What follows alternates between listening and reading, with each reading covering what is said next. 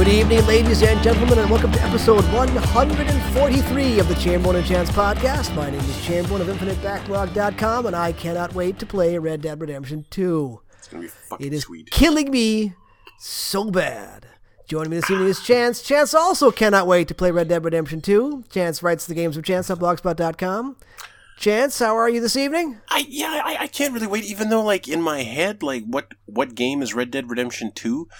I haven't really watched any gameplay. Like, I watched a couple videos that they put out, but I haven't, like, seen a mission played. I don't really know. I'm sure I shoot guys with a revolver. I'm sure I ride horses. But I don't really, I'm not sure how it's going to feel to play, so I'm very, very curious. I have been on an intentional media blackout. I don't want to see anything because I know what I know what I'm hoping for anyway. Alex is here. What does it look like, Alex? It looks like everything you need it to be. It Maybe looks a Alex was also waiting to play Red teensy Dead bit more Redemption. refined across the board, but just a teensy bit. Okay. Well, I was reading one of those Kotaku articles breaking, like, okay, there was a wonderful huge follow up after yeah. Okay, so almost immediately, no, the next day that we recorded the podcast, like we recorded the podcast on Thursday last week, posted on Friday, I think it was. And the day that we posted, not the day before, the day after we recorded, Rockstar put out like a company-wide email that said, go ahead, talk on social media about your job here. Like, you know, don't sugarcoat anything. Please go out and talk about it because we have lost control of this narrative. And so a bunch of people went to social media and said, yeah, it's all good. But Jason Schreier, is it over at Kotaku? I think it is. Reached out and said, like, look, if anyone wants to tell stuff about working at Rockstar that maybe you don't want to put on social media and you'd like to get out there anonymously, contact me, please. And so there was a much kind of more nuanced, in-depth look at what's actually going on in Rockstar. And it sounds like it's much improved over the first Red Dead Redemption. Yeah. But one of the things that kind of stuck out in the article, first of all, it's very different between studios. Some studios are terrible, some studios are decent. But one of the things that stuck out in the article was how often the housers will say, you know what, this whole thing isn't working. We're going to start redoing this whole thing that's going to require, you know, thousands of people to work thousands of more hours, and will require other people to wait before they can even start working on their thing. You're talking about the black bars? Well, that's one example. Yeah. That's definitely one example. Apparently, they decided at the end that they wanted to add black bars at the top and the bottom of their cinematics so that it would look more cinematic. And so that basically they had to redo every single cutscene. And and a bunch of other people to redirect everything. Yes, and a bunch of other people they had to reblock it, reshoot it basically inside the engine, and it just created a ton more work that no one was anticipating. And that's at the same time, the article points, I don't think it was the article, maybe it was a commenter, that pointed out that iteration is par for the course for making video games. You don't go with your first idea, you go with the idea that works, and that requires trial and error. But It's difficult to argue with the team that made the single most, what's the word I'm looking for? They did Grand Theft Auto 5. Yeah, they did GTA 5. And it's hard to argue with that. Highest grossing entertainment product ever. Thank you. That's where I was going for. I was just a little tongue-tied. Yeah. So, it's weird. It's a lot of qualifiers. But He made a shit ton of money. And I'm aware that hiring more people, like, because here's my perspective. Okay, so we're paying all these people overtime, except for the salaried employees. They don't get overtime. They're just expected to work it. So we're paying all these unsalaried people overtime. Would it not be cheaper, or would you not get a better product in terms of your programming, your bug crunching, whatever? Would you not get a better product if the people who were doing that work were well rested and had a happy social life going on? I feel like the answer to that is Double Fine, in that it takes them like 3 years longer to make everything. Yeah, but they have a much smaller team. Yeah. Rockstar has the resources to have a potentially limitless team. They could probably employ the population of Earth. You know, they could have like two different teams. Like one gets like a 2-month vacation while the other rotates in and helps out. They could do something like that. Or they could just have people work 8-hour shifts 5 days a week. But apparently That that's never happens. impossible. Yeah. Somehow. Yeah, and I don't believe that it's impossible. I don't either. It is. It's not that it's impossible. It's that it's so ingrained. And this goes beyond just the gaming industry. It's just the standard American culture that deifies working too much. In Japan too, it's huge. People work themselves to death, literally. I mean, so it's not. This is not specifically a game industry issue. It's just more prevalent because we're more willing to talk about it. More people come out and confess it. Maybe, I don't know. Well, I mean, how to put it? Well, maybe it's because games have an enthusiast press. True. Like, and there is like I'm sure there's a press for like Business Insider. I'm sure the magazine exists. There's enthusiast presses for a bunch, but business in general, they're not going to be articles about how, wow, it actually sucks to work at Google or something like that. It's going to be articles like Google stock is going up. Yeah. Yeah, and here's how they're attracting people or something. Right, they're closer to like movie studios. Yeah. Yeah. But the games industry or the games enthusiast press we really like kind of catching people with their pants down and saying, aha, you're actually an asshole or something like that. We really Surprise. love, we really love that in the games industry. And, but at the same time, that Kotaku article, I was really glad to hear that it sounds like some conscious steps have been taken.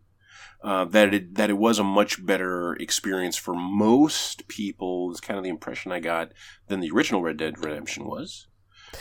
So you feel a little better plunking your cash down, is what you're saying. I absolutely do. I absolutely do, and I'm kind of more hopeful that things will continue to improve at Rockstar. Well, because it'd be really nice to feel totally positive about playing their games. Honestly, Red Dead 2 is not going to make GTA 5 money. Maybe. Yeah, you said that. You said that before. We don't know. I doubt it. I don't. Well, here's the thing. California. Okay. The Old West is maybe a fantasy for quite a lot of people. A lot, like, Westworld. Why not? Like, a lot of people want that fantasy experience, but a lot of people around the whole world want to go to California. Yeah. And Grand Theft Auto 5. Yeah. That's a good point. Yeah. But I don't think anything serious will happen to Crunch Lifestyle until there is a union that can negotiate and shutter businesses that choose to do it. Yep.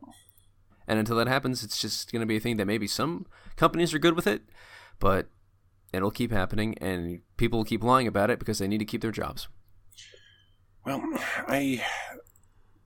unions can be very, very good, and they can be very, very bad. Yeah, no, they can go either way. Mob corruption, all that jazz. But there's got to be a happier medium than this. Than no representation. Yeah. Every man for himself, and therefore every man gets nothing. I mean, theoretically, all political systems break down, but it's still worth voting. One thing I found really edifying was... don't voting right now. Yeah, go vote. Everyone, fucking vote. Jesus bring Christ, two friends with you. I'm canvassing on Saturday. Good. Yep. Let's hope it's not for nothing. Where the fuck was I going? I don't even remember. Alex, what have you been playing? We were talking about just like corrupt unions. I know. Yeah, I know we were veering dangerously in the direction. Crushing reality. Okay. Yeah, that's no fantasy. Back to fantasy. I've been playing a lot of XCOM. XCOM Holy 2? crap! I forgot how good XCOM 2 XCOM specifically. 2. Yes, indeed. It is somehow magically running twice as well as it ever has. Hey, patches. It's weird. It is weird. Like, it's like apparently, like when you see something using like 100% of your GPU, that means it's like perfectly optimized, and it's doing that, and it's not even giving off heat. Nice. Inquisition gave off heat, so like whatever mojo they put in there was totally worth it. And waiting maybe 3 years for. War of the Chosen's still good. Man, I pretty much said everything I can. It's just a game I could play almost twice a year. I think you do. I have. Yeah. All right. Yeah. Are you getting Red Dead Redemption on launch? I think I have to. Yes. Yeah, you do. Mm-hmm. You really do. Do you have 100 gig space? I'm sorry, 200 gig space. Well, you were talking about how like the Xbox version only has like 80 gigs, and that's not too difficult. Yeah, Xbox is a little smaller. For some reason, it's already preloaded. I was looking at it, coveting the bits that are already on my hard drive that I cannot actually touch for a couple more days. It's not fair. But it's there. So that means as soon as it unlocks on Friday, I'll be able to touch it and play it. Which is good. Like, I'm seeing all this stuff about preloading it. Like, you can already preload it on PS4. Yeah. And I find that very appealing. Like, the idea that, tonight I turn on my PS4, I say, okay, start downloading, I leave it running all night, get up, go to work tomorrow. By the time I get home, it's probably done. And, but I don't want to let my game stop down. No, come on. No, it's really like it's inevitable, dude. I have a certain amount of loyalty to this particular store and the people who work there, and I want them to do okay. I want that store to remain open, even though I barely touch anymore. I just don't want to give too much of my custom to Amazon. I try to rely on Amazon for things that I definitely need conveniently delivered, like ASAP. It's already over. Just lie back. It's more comfortable that way. No. It's over. It's over. Retail space is done in 5 years. That's going to go away. Shut your mouth. We didn't just monitor you. We made a profit monitoring you. Amazon. Yeah, I keep on getting things on my Twitter feed about this like Go Ducker search engine, I think it's called, or something. Yeah. What? Yeah, it's about a search engine. It's a search engine that it's entirely built on not really monetizing your searches at all, not maintaining any sort of data on you. That's nice. Yeah, not doing any of this Facebook, Google big data thing. And it still does targeted ads, but those ads are targeted to whatever you're searching right now. Oh, good. Yeah, so this guy typed in washer, he's going to get 5 ads for a washing machine. And that's it. That's it. That's all it can do. Does it filter out adult searches? I didn't try the thing. I just keep on seeing it in my Twitter feed and thinking, I like that, but so much of my shit is tied up in the Google platform. Like, yeah, it's scary how much it knows. Like, I've changed computers and just like logged into my Google account and hey, everything's there. And the thing is, that's so fucking convenient. I will give you my privacy for that. That's true. I wasn't really doing anything with it. Yeah. Now you know what I like to search for. Oh no. Oh no. I'm horrible, just like everyone else. Yeah, it's just I have my own particular tastes of horribleness. That's all, and Google knows. So, Google knows. Here's the thing: Google knows it about all of us. So, yeah, that's true. So last week, I said that I was probably going to start Spider-Man, and you should have, and I didn't. Why didn't you do that, James? Because I was afraid that I wouldn't get it finished by Friday. I didn't want to leave it hanging once Red Dead came out. Well, I mean, that's kind of fitting because heroes don't have hearts full of fear. A hero would have tried. No, I didn't even start it, and it worked out okay for a couple of days because, like, on Friday night, I got a phone call saying, "Hey, come and drink beer and play Magic." I'm like, "Okay, that sounds like a good time to me." So I went and drank beer and I played Magic. It was good. And then on Saturday, the boy said, "I want to watch a movie," so we watched Rampage together, which is a movie like designed for 12-year-old boys, 100%. Yeah, it's okay. So I'm not knocking it. That tracks with the original. Yeah, it was a decent time. It was stupid. It was funny. You had a giant gorilla flipping off the camera. It was pretty funny, actually, in parts. Dwayne The Rock Johnson. Side note: did you know that The Rock had the ending of that movie changed? What? How? What was the original ending? George dies. Fuck that. And Dwayne is like, no. Happy ending. Yeah. Or I'm not doing it. Yeah. And he was right. Honestly, he was right. Absolutely, man. If that gorilla had died, fuck that. No. Pointlessly dark. Dark. Like, you gotta have, first of all, your heroic giant animal happy at the end of it. Second, who's gonna be the hero in the sequel? What? The Johnson again? But let him, dangle along with the giant gorilla. That's what I'm here for, is the giant gorilla. Yep. Yeah. And it worked out pretty well with him just basically playing dead and fucking with him. That was actually very funny. Funnier than it needed to be. It was pretty good. It was CGI, but it had heart. Yeah, just a little bit of pretty good. Yeah, I mean, for the couple of bucks that I paid to rent it on Xbox, whatever, it was fine. It was a fine hour and a half of giant monsters knocking Chicago down. I gotta look this up more. There's a movie I saw on Netflix starring Margot Robbie called Terminal. Okay. Terminal. Alex, are you familiar with this? She has a terminal illness? No. Okay, no. So check this out. I want to make sure that this is the guy that I think it is. Yes, it is. Okay. Margot Robbie stars. Oh, is it like really stylized? Kind of. Simon Pegg Simon Pegg co-stars. Dexter Fletcher. Do you remember the guy who played Soap in Lock, Stock, and Two Smoking Barrels? Oi! Yes. Keep your fingers out of my soup. He's in there too. Okay. Mike Myers. What? I didn't. He acted anymore. Has a small role through this entire film. He was in Inglourious Basterds. Yes, he was. He was. A very small role in Inglourious Basterds, doing pretty much the same fucking accent he's doing in this movie, too. That's pretty good. Yeah. So Margot Robbie starts the movie by having a phone call with, like, the guy who runs all the crime in this town. And she knows that he's hired a couple of hitmen.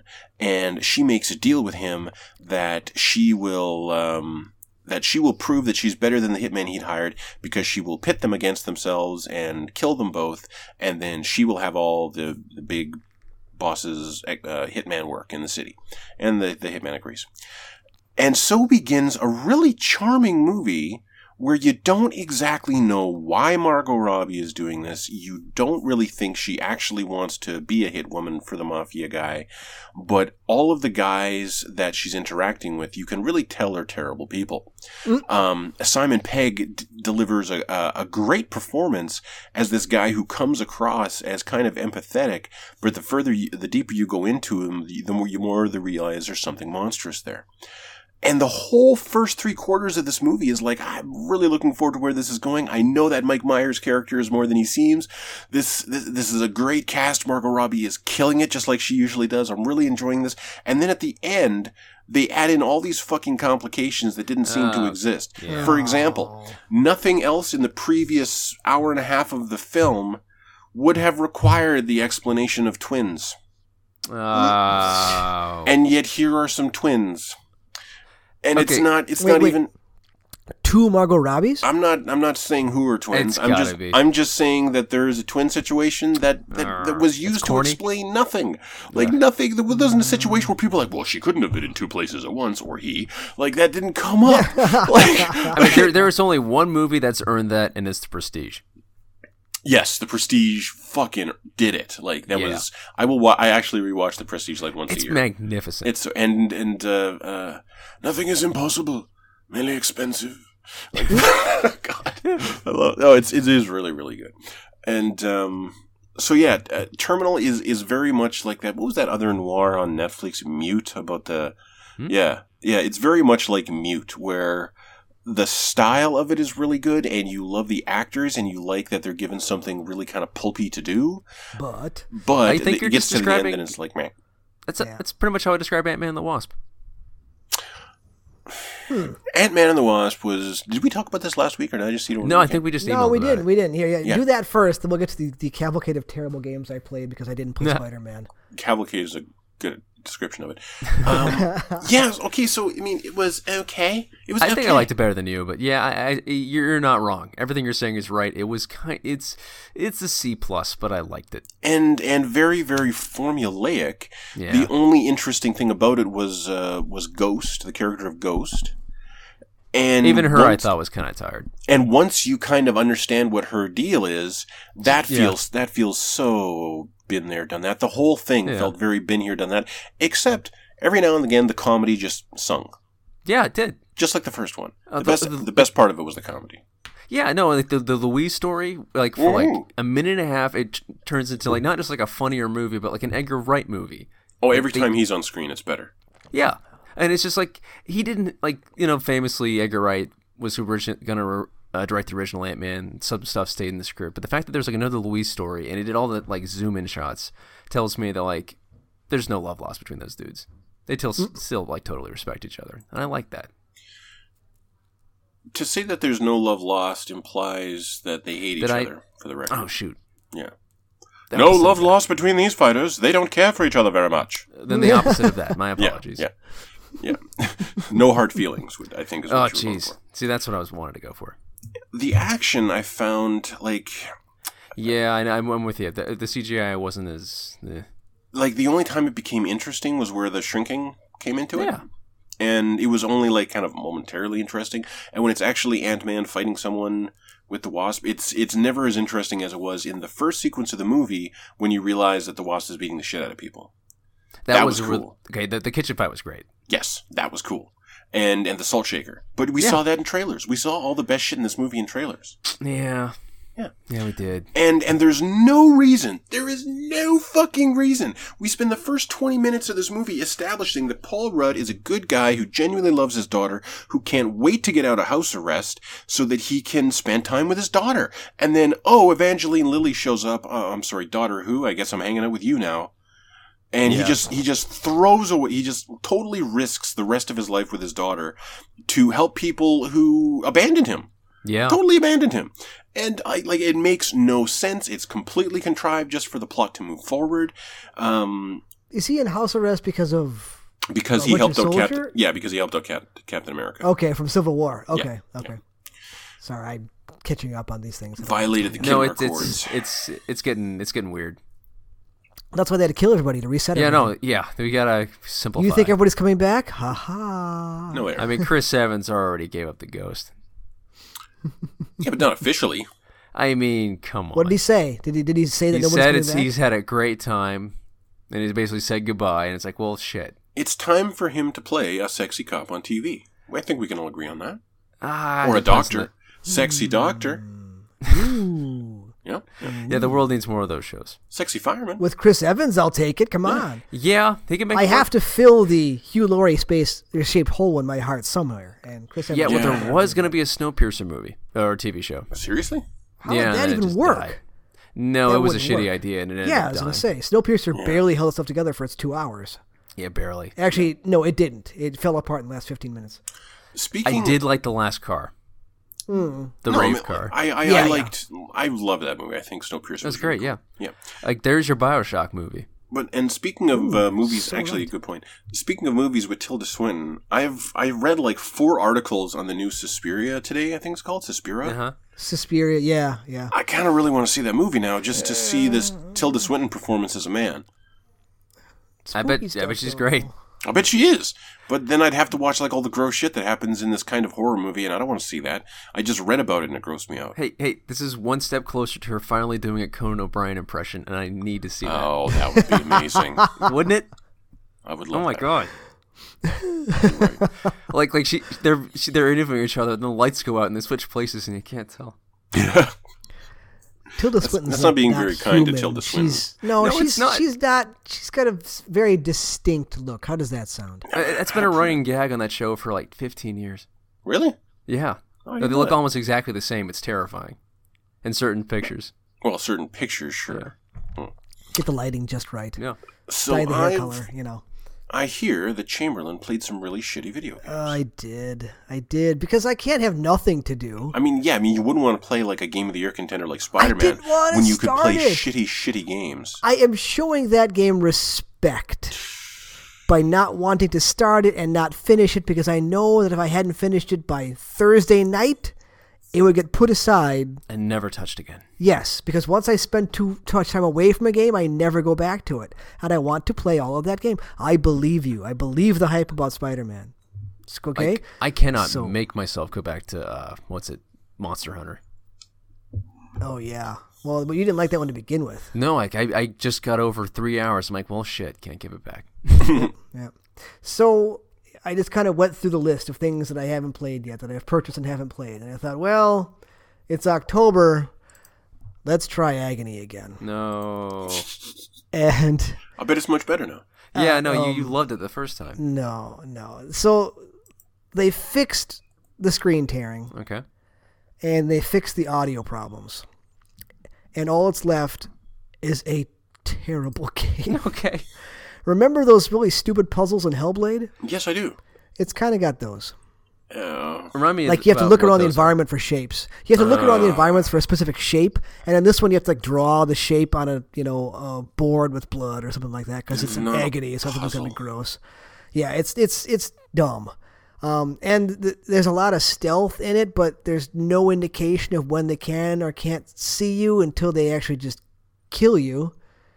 The voice acting is terrible. The level design is dumb. Even with the ability to hit R3 and have it give you a path of where to go, that little path thing gets lost half the time. So it's like even when it's trying to tell you where to go, it doesn't know where to go. Now, does this Agony game have any kind of pedigree? No. Oh, okay. No, so these are just a bunch of people who are like, we could do this. Exactly. That's what it was. And way back, like a year and a half ago when I first saw it, it looked a little bit interesting. I'm like, okay, that could be a little bit different, a little bit gory, a little gooey version of hell.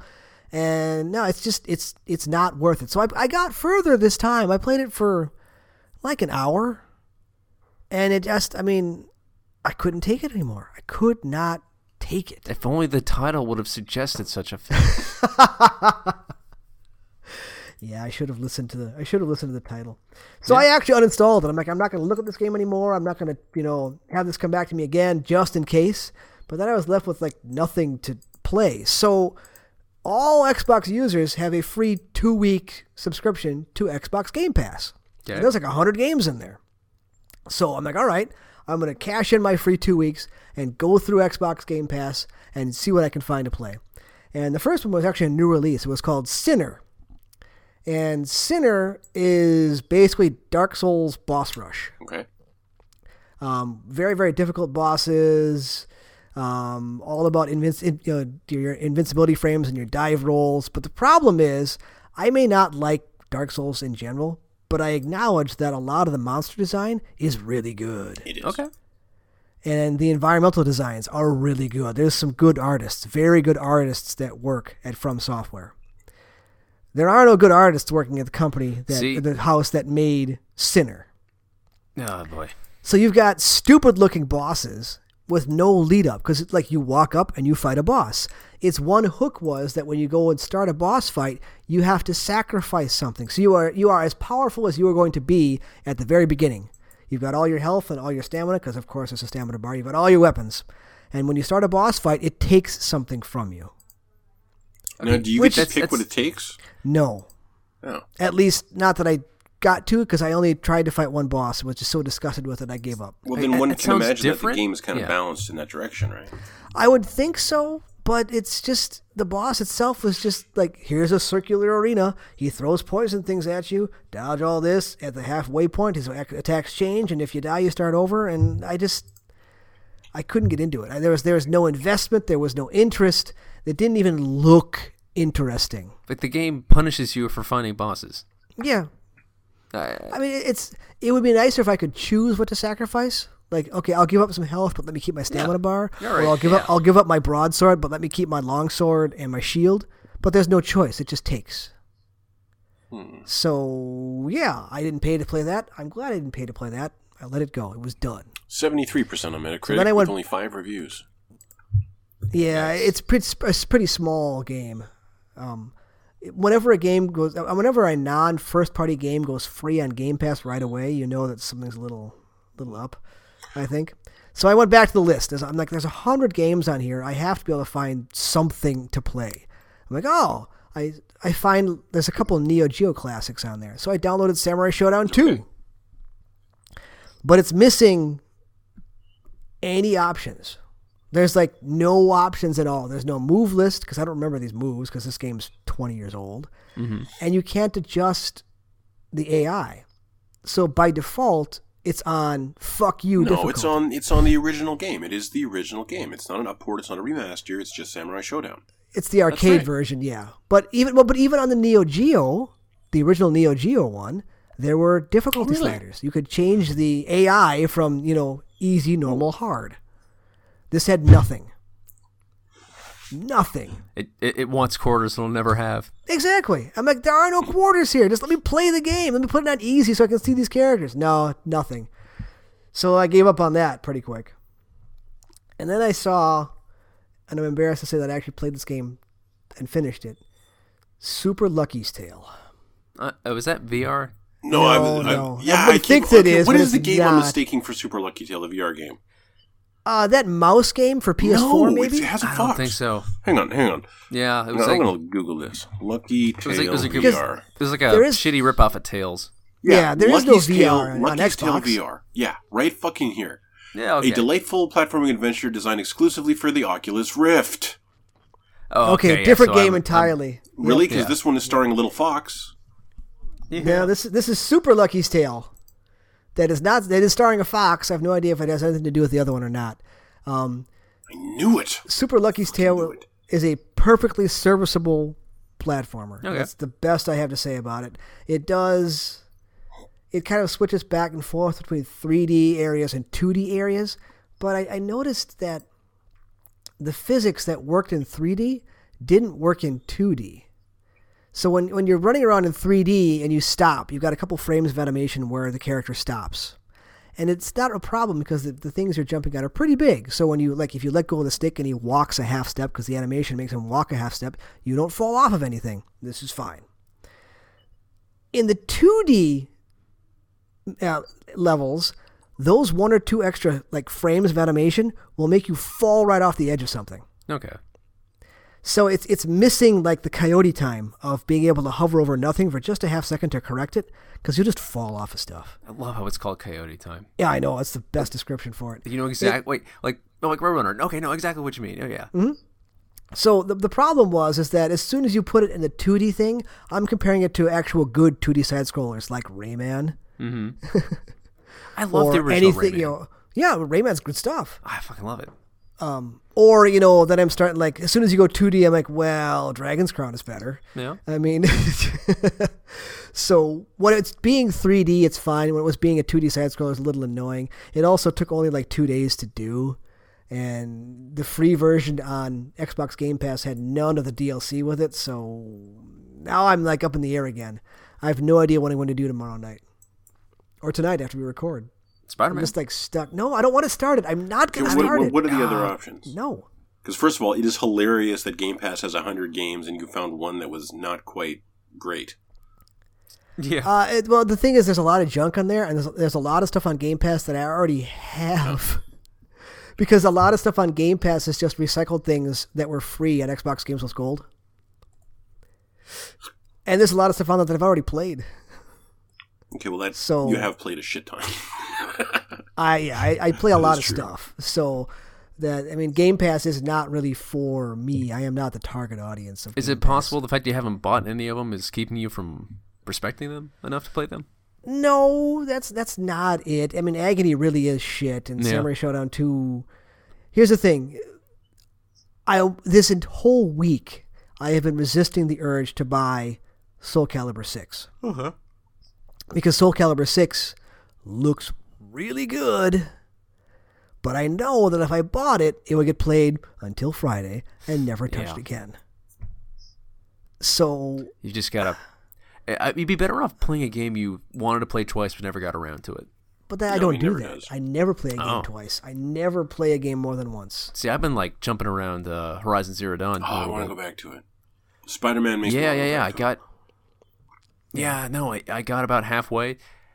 I suck at the Sun Trials again. I thought I was better than that. Sun Trials. Just for all the little.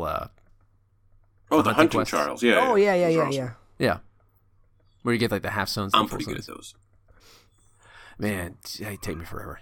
It's tough to find that new experience that you know is going to be done in time for the next one. It's impossible. When there's a timeline. If only you That's had why I someone usually don't who buy had played games. a game that you want to play who could have advised you that it would definitely have been completed between last week's episode and this week's episode. If only such a person but it's an open world game. How am I know imagine the agony he would go through by ignoring such sage advice. But it's an open world game, and I know how I play those. If it's on the map, I have to pick it up. And I couldn't see that being done in 7 days.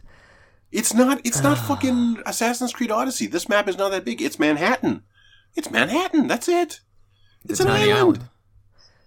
So actually, you know what I should do? Honestly, I should buckle down and actually finish The Messenger. Yes, that was actually going... Because I haven't finished The Messenger. That was going to be my recommendation, but given that you stopped playing it and started playing something else, I assumed you'd never touch it again. No, see, that's the difference, though. It's weird. That one's got this weird place in my head where because I played it on lunch breaks from work, it's okay. I can't explain how my head works, but that one's arrived at a special place where it's okay that it's been... Because I haven't touched it in a week, occupies a different space. I just have not had time. Yeah, so... honestly, I would probably actually take the Switch out and play it in handheld mode because that's how I played the rest of the game. And I think it would be a little jarring to play that full screen because I think it looks better smaller, honestly. I don't know if that art style is going to hold up. I actually have my Switch dock jacked into my 50-inch plasma. I played it once for Mario. And I have never used it. I was like, why would I do this? I have never used it in docked mode ever since. Mario looked okay on the TV, and Zelda looked good on the TV. Both look great in handheld. Are they stuck at like 720p? On the TV? No, they look 1080. Yeah, but the tablet is 720. Yeah, the tablet's 720. They'll go 1080 on a TV. So why didn't it look good? Do you think? Because when you blow it up bigger, some of the textures. Oh yeah, no, none of it. I've never seen a Switch game where I was like, "Wow, these textures are good." Yeah. Well, it's just on the smaller screen. It's you literally can't see them. Was Wolfenstein 2 really playable? I never touched it. That's a good question. They say it runs on it, but I don't believe it. After Doom, I wasn't even going to try. Was Doom that bad? No, like it ran fine. There was definitely some slowdown, but it ran okay. But it just looked like ass. It didn't look terrible. Like it definitely didn't look as good as the PS3 version, for example. PS3, PS4, no. PS3. PS4. I don't remember. Yeah, you're right. PS4. 2016. But those fucking little analog nubs, man. That's it. I could control fucking Killzone Mercenary on the Vita far better than I could control Doom on the Switch. So I'm just never going to get another first-person shooter for the Switch. Period. And good plan. Well, you've got plenty else to choose from. There's no shortage of. And not just indies, but bigger games too. Like Dark Souls right now, fucking awesome. So how does that work? But shooters don't? Because Dark Souls is not a shooter. Well, yeah, but I keep using the twin sticks. I can't imagine. Well, yeah, but you're turning the camera. Like you don't have to definitely get the camera in this precise place right fucking now. Right. It's not as twitchy. Doom was pretty twitchy. Direction. It's a very different thing. Not only that, but in Dark Souls you got the lock on too. That's true. And soon we're gonna have Diablo 3. Like the Switch is fucking awesome. It's just there's too much on it almost, frankly now. So, does Blighttown actually run on the Switch, is the question. Apparently. Blighttown runs better on Switch than it ever did on PS3. Not only does it run... Okay, first of all, that's a fine example. But, Alex, you were saying that even on PC, you were playing Remastered, right? I wasn't playing the Remastered. The last time I played it, it was just the original version. And that did not run super great. So yeah, the original version of Dark Souls, there's this place called Blighttown. And Blighttown is kind of like a stilt village, high up above a poisoned swamp. And the poisoned swamp is so far below that you can't see it. All you look down, all you see is darkness. But if you fall off the edge, you die. And it's a stilt village. And you lose all your shit. It's a stilt village. Like it's, it's a series of tiny little walkways that you can slip off the edge of. And it's really easy to slip. And I didn't even fucking realize this the first time I played it. There are shifting platforms in Blighttown. There are sections of it where the walkway twists back and forth. I had no fucking idea. They sure do. Yes, and I didn't know because I never saw it because it didn't run that fucking well that I could actually perceive it. It ran so poorly on PS3 and PC that Blighttown was known as the hardest part of the game. Not because the enemies were all that hard, even though they were shooting poison at you and you didn't actually have a thing to cure poison at this point in the game. So yeah, I don't care for the mosquitoes bastards. But the reason that it was hard to navigate was that you were doing this at less than 10 frames per second sometimes. Oh my god! Jesus. I can't even. Okay, it never got that bad. But actually, it was weird. The lava place just underneath it always ran way worse. It was like all the stuff. There was probably more lighting or something in the engine happening. No, in the PC it was version. all those dragons out in that weird little lava field that I couldn't see. That was behind everything. Well, point being, for the Switch version, now Digital Foundry tells me that the Switch version is based on the original version of the game, not the remastered edition. I don't really care. It doesn't really matter. Point is, Blighttown had zero effect on the frame rate. If there was any difference, I could not perceive it. It ran flawlessly, and as a result, it was infinitely easier than I remember Blighttown being. Like, I was like, what the fuck was everyone complaining about? Oh, right, the frame rate. But, I breezed through it, and I went down, and I went through the swamp, and I killed Quelaag, and it was like, yeah, man, this runs fucking perfect. And I'm gonna go farm some. Yeah, and it's maybe a little less atmospheric than I remember it, but maybe I'm looking at it through rose-colored glasses, like nostalgia glasses or something. When I played it the first time, but it's still fucking an amazing game. It's a ridiculously brilliant game that is really, really generous in in kind of keeping its mystery and allowing you to enjoy the discovery of it. Literally top to bottom, one of the best designed level ever made. If you can call the entire game one. Well, it certainly is. Like it's kind of Metroidvania in that sense. Have you seen that poster? That's just a stylized cutout. No. It's made. I want it on a poster. A stylized cutout of what? Of the whole map, like a Castlevania map. No, I've never seen that. Oh. I'll find it for you. It's really neat. No, I want to see that. Yeah, send that to me. Yeah. That sounds pretty cool. So yeah, like cool. Resonance of Fate on Switch is wonderful. It's like a little gift of a game, and I don't want to play it all the fucking time. No, not Resonance of Fate. Dark Souls. Dark Souls. Yeah, you don't. Yeah. Resonance of Fate. I want to hear this too because I want to hear you say bad things about Dark Souls. Is like a gift on Switch. It's absolutely fucking awesome to have it on the handheld. I can't play it all the time because it's still Dark Souls, and it carries a heavy burden with it.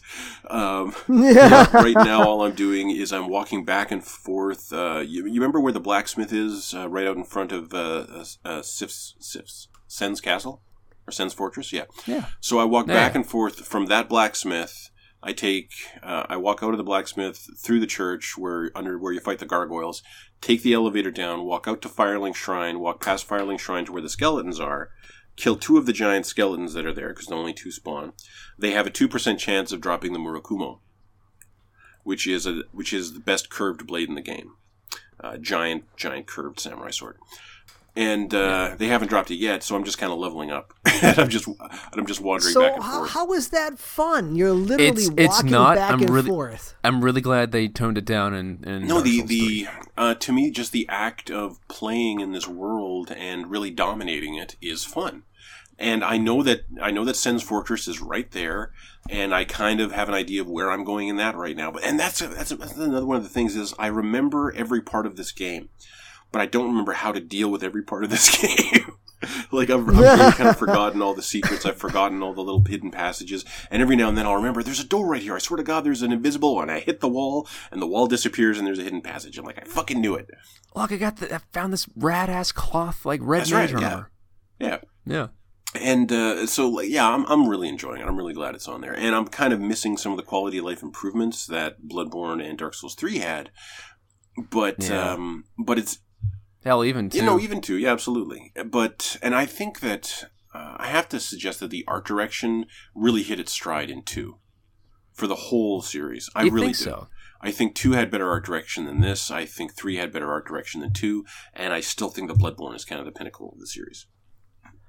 I would almost agree with that. I think the level design is a better trade-off for the original Dark Souls, but I do love the variety in 2. Like all the random I like the variety in 2, and frankly, I did like the concessions it made for the more casual gamer. Like, I liked that I could clear an area. I could clear it so those motherfuckers would never respawn. And if I wanted them back, I could bring them back. Like, that was cool. I really enjoyed that. Wait, there were concessions? Oh, absolutely. In Dark Souls, when you rest at a bonfire, everything respawns in the entire game world. Yes, I hated that. In Dark Souls 2, things will respawn 10 times. So you kill it, you sit at a bonfire, it respawns. You kill it another 9 times, it will never respawn again. Until you perform a certain rite at that certain bonfire, that will repopulate the area again. So it But every time he died, he'd lose a little bit of health. Yes. And it would, so it created a finite amount of souls that you could get throughout the game unless you started doing the respawn thing. It was cool. It was cool. And it definitely, you could literally clear the way to a boss so that you never had to fight anything between the bonfire and the boss. And you could just always walk into that boss with full health and all your health potions. But you had to do the same thing 10 times in a row to do that. Yeah, it had to be someplace you were hopelessly stuck on. Yeah, because otherwise you wouldn't have fought these guys 10 times. Yeah. Exactly. That's hardly a concession. But then some of those guys would only drop certain loot that you wanted, and that was nerve-wracking. Yeah, 2 was good. Yeah. I found that picture if you guys want to take a look at it. I saw that. It's wallpaper really cool. Sized. Isn't that nice? Yeah, it's nice. I did. Yeah, it's here. I'm looking at it right now. I want this on a poster. Cracking, no subject. Hey, I'll rip on what I don't like about the Dark Souls series, but I will never question the art design. I will never question the art design. Beautiful. You can zoom in on it so far. Download this. Yeah, as I say, it's big. I'm just looking at the. Look at all the detail. Well, you can't. Who made this? Is cool. Yeah, you can. It's like 1400 by 1440. Anyway, as the listeners go, where's the lake of trees at the bottom? I don't see it. It's in the lava. Oh, I see what you're saying. The mushroom part? Yeah, there's some pieces missing. But for like a nice little work of pixel art, it's very nice. All right. What's the part with all the? Oh, okay. That's the Crystal Library. Okay, that is good. Yeah. So it is Halloween. It is. Or very close to it. And I know that next week's going to be dominated by Red Dead Redemption 2 talk because it comes out on Friday. So, ambush topic. Give me your favorite horror game. Man. Regardless of generation. I think I know chances. But I'm going to go with, just in terms of just the amount of times I played it and the amount I still respect it as a game, and this is the most recent one I played, Dead Space 2. Okay. Dead Space 2 is actually a really good answer. Yeah. That is, yes, absolutely. Because it doesn't have the nonsense of 3, but it's more refined than 2. More Dead Space 2 had that eyeball thing, right? Dead Space 2 was the eyeball? Yes. Like the eyeball drill? Dead Space 2 had Clever Girl. Had the Clever Girl sequence. Yeah, no, I think... Dead Space 2 had Cole talking, and it didn't suck. I think Dead Space 2 is actually a really good answer, because Dead Space is definitely up there for me. Mine... But I know what yours is. And it's Alien Isolation. Okay, that's not what first came to mind, though. You know what first came to mind? Oh, okay. Really? Okay. I mean, it is just the answer when anyone says, well, "What's the best horror game?" It's Fatal Frame 2. Oh, God damn it! How much you love that Why game. are you taking that from me? Because it's the truth, isn't it? Because it is the answer. What about Siren Blood Curse? That's another one. I think Siren Blood Curse is absolutely excellent, But no, Fatal Frame 2 was one of the few games that, like, chilled me to my fucking core. There were sequences of it that literally, like, I was disturbed. And it wasn't, like, gross and, like, you know, it wasn't a gore thing. It was just... You feel sad for them. Tense. Well, it's how you interact with the world. Yeah. It's you have a camera. So instead of being forced to look away... like you are in Amnesia, because I would like to say Amnesia, but Amnesia has aged very poorly. I'm sure. Amnesia forces you to look away, whereas Fatal Frame 2 forces you to look at the ghosts and try to get them centered in your camera. It's like, it's good. My hat is really still good. off to that studio for basically using their own horrible like art effects as like how do I put this? They didn't want you to look at you're talking about the Amnesia guys? Amnesia, but they made it so you were forced not to look at their work. Yeah. Yep.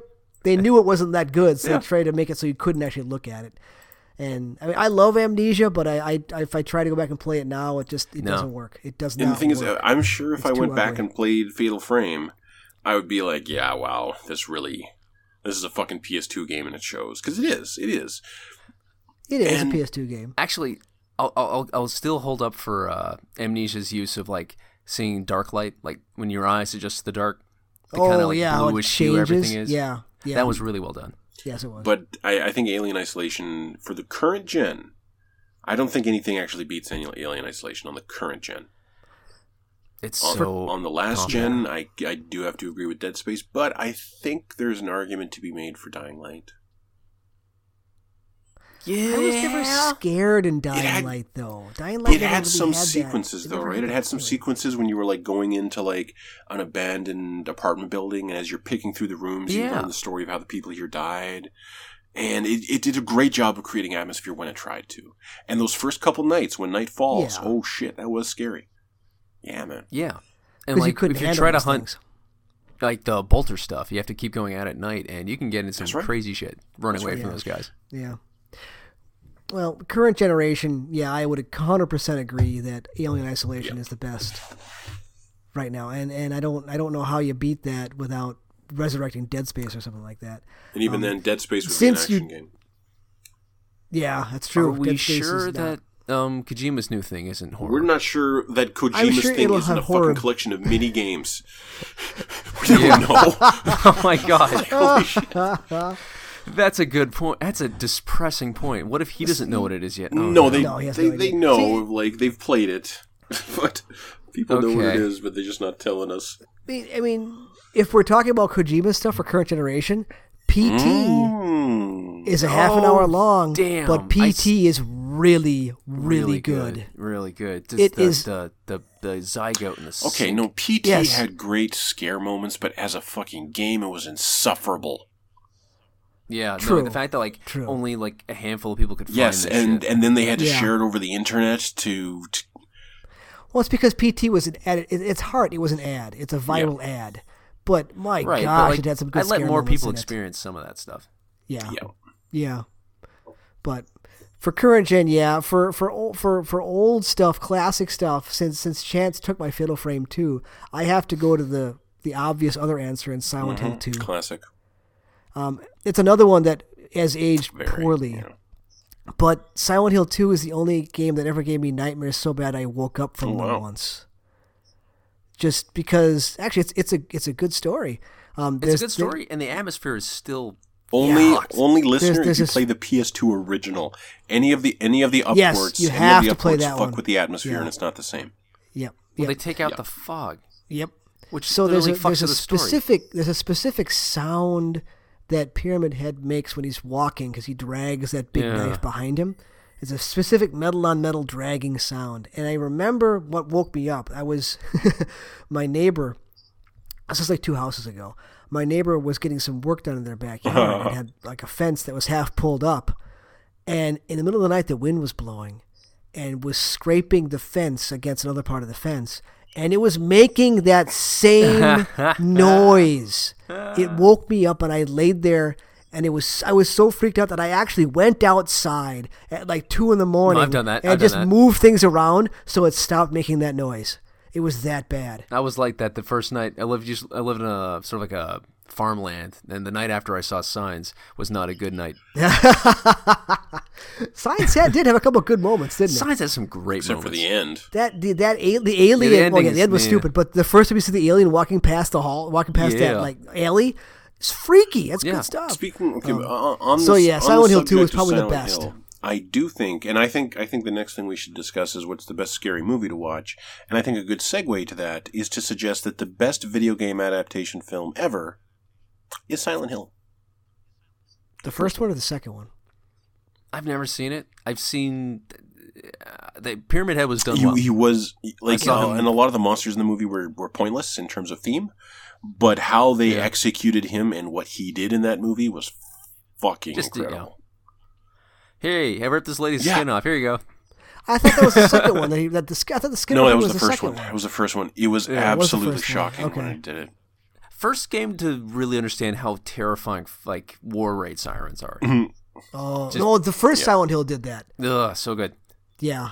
Oh, actually, my favorite part of Silent Hill 2 is that part in the prison where there's this one guy that's sounds like a monster, but you never see him. You just hear him humming to himself. In weird garbled monster tones. And I had a lot of trouble with the puzzle in there, and I didn't like walking past his cell because it just made me uncomfortable. And I can't tell a story about that about any other game, about something that wasn't dangerous. I didn't like it. I think I beat Silent Hill 1 to 3, and the only horror game I specifically remember not beating is Fatal Frame 2. Because it just got to the point where it was too fucking freaky, too stressful. I don't want to deal with this anymore. See, I don't need this stress. I finished 2, but Fatal Frame 1 had the ropes. I never played it. No, I never played it. Do you remember that? Oh, Fatal Frame 1, the very first place you go into is a temple. And you just hear you hear a ghost going, the ropes. And you're like, what the fuck is he talking about, the ropes? And then it changes, so you see the ghostly stuff, and there are ropes hanging from the ceiling that were used to lynch people. Mm-hmm. And the ghost has this thing around his neck where he was strangled, and he's coming at you going, the ropes. So it was good. 2 was better. To me, but 1 was still the brilliance of Fatal Frame is epitomized in one shot very early in the game. It uses kind of the original Resident Evil method of camera movement, where the camera does not move. Yeah. The camera and the scene that you're walking a 3D character through are static, almost like a painted background. And so you can walk the character kind of towards the camera to walk out of a room, for example. And then as you walk into the next frame, the camera switches to a completely different perspective. And it's like sort of like Final Fantasy. I never played that game, so maybe.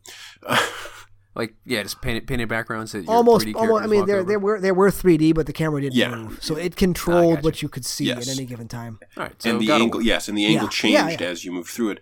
And so one of the things is I'm walking away from the camera down a hallway. As soon as I enter the hallway, the camera shifts to in front of me as I walk down the hallway.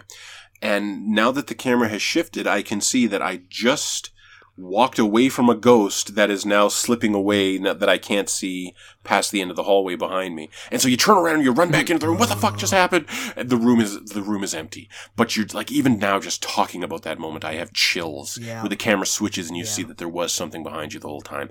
Oh fuck, it was amazing. See, that's what I want people to be saying with the new Lovecraft game, but I don't think that's going to happen. We're not going to get that. I mean, I'll play it because it's Lovecraft, but it's not going to be... It's not going to be good. And that's not going to be good that way. I don't understand why modern horror keeps trying to do Lovecraft, because Lovecraft was never horror in a way the modern audiences find horrific. No. I think Rick and Morty and BoJack Horseman kind of touch on it, helping like actual despair become popular culture, but the Lovecraft stories are devastating. Well, the problem is that video games, at least modern horror games, are a lot about showing you something. And Lovecraft is about not showing you something. But showing things that are so obnoxiously complicated you could never animate them. And a Lovecraft story is really like a long, slow burn of suggesting that something is very wrong, but not defining it. Yeah. Yeah. And you can't win in a Lovecraft story. No, you can only bear witness to the truth and have it drive you mad. Yep. You can become the new hunter, or you can be a worm. Choose. I choose the worm. The true ending. So I also chose the worm. I don't know why. So what's funny then, if for modern consoles, if we're still looking at Alien Isolation, which is a modern classic, and we did that episode a long time ago, there really haven't been any good horror games since then. Horror games that have come out for the modern gen are all indies, and those indies, frankly, peaked with fucking Outlast was the name of it, I think. But I thought Outlast, Outlast and here's was the thing, okay. Outlast wasn't bad. Outlast 2 went a little Outlast crazy. wasn't bad, but let's face it, wasn't that good? No, it wasn't that good. Outlast was all jump scares. I honestly thought there was no mood. I thought BioShock was scarier. Yes. Than Outlast. Well, because BioShock had atmosphere, Outlast had jump scares. BioShock had better acting. Yeah. Well, absolutely. No, I think that's a good call, and I think one of the main reasons why we only see horror in the modern space in indies is because it's a niche market. It always was, but on the PS2, the PS1 and the PS2 was a massive boom of survival horrors because they were cheap to make. They didn't cost that much. Yeah. Nowadays, you can't make Alien Isolation without a huge fucking team, and that's not worth the risk on a niche title. No. So where does Resident Evil 7 go on that scale? Resident Evil 7 is almost more camp. I mean, that was a very, very good game, but it was like Evil Dead or Evil Dead 2 horror. Okay. Not, actual scary movie, like The Exorcist horror. Resident Evil 2 had some good mood, but it was never really frightening. It was more like, holy shit, did you see that? I can't believe they did that. Not like, I don't want to turn around and look behind me while I'm playing. I suddenly realized I have no idea where my copy of Resident Evil 7 is. I it's bought worth it. Playing it. It's a good game. Now it's just before Halloween, which is the ideal time to play it. But Red Dead's coming out. I don't know if I can bring myself to hear people try to do Southern accents with dialogue translated from Japanese. I don't know. I don't know if I can put myself through that. That's very funny and tragic. Okay, so Resonance of Fate. Ah, yes. Now, last week Alex and I shared an email correspondence where he suggests that he's going to pick up the Resonance of Fate remaster. And I tell him, Alex, by every measurable criteria, Spider-Man is a way better game. You should probably get Spider-Man. To which Alex responds... I'll get Resonance of Fate before Spider-Man. I'm like, yeah, but Spider-Man's better. To which Alex responds... Okay. It means a lot to you. I want to see what the hype is about. God damn it, he's right. It does mean a lot to me. So when Resonance of Fate came out, I immediately bought it. And I would have bought it anyway. but I bought it instantly just to kind of show support for the franchise. Like, fuck, I want a sequel. I want to see this game on Switch. If this game was on Switch, I'd still be playing it, probably. I wouldn't be playing Dark Souls. I'd be playing Resonance of Fate. But on the PS4, this PS3 game really does look like a game that started development on the PS2 and got upported to the PS3. Ooh. And like the effects mid-combat still look great. The animation mid-combat looks great. But just the animation as you're running around the world looks stiff as fuck. And at the end of every combat sequence, the camera zooms right into a character's face as they like turn around and hold up their gun and look super cute because they're the girl. Or they like flit around because they're the emo guy or something. And then it zooms right down in the face and I don't even know. I'm trying to think. Okay, think of the lighting in Doom 3. No. And how stupid that looked. And if you can remember like a character's face and the way like they were like underlit or something or lit. It's like at some point people were proud that graphics got this far. And I can't imagine why anyone would feel that way. Show it off. Because at the time it was and that's really the kind of like feeling one gets when it zooms in at the end of a fight in Resonance of Fate. It really looks fucking fugly when you zoom in, but is the game still good? Absolutely. Is it still totally worth playing again? If you haven't played it before. But that's the thing, is I can't make that call. Yeah. It's so ugly now. It really is ugly now. And what's great about the game is still great about the game. What was great about it is still the art direction of the world. The way this world is kind of created and suggested to the player is wonderful and interesting, and it's a style that you have never seen before. It's really cool. It's really fucking cool.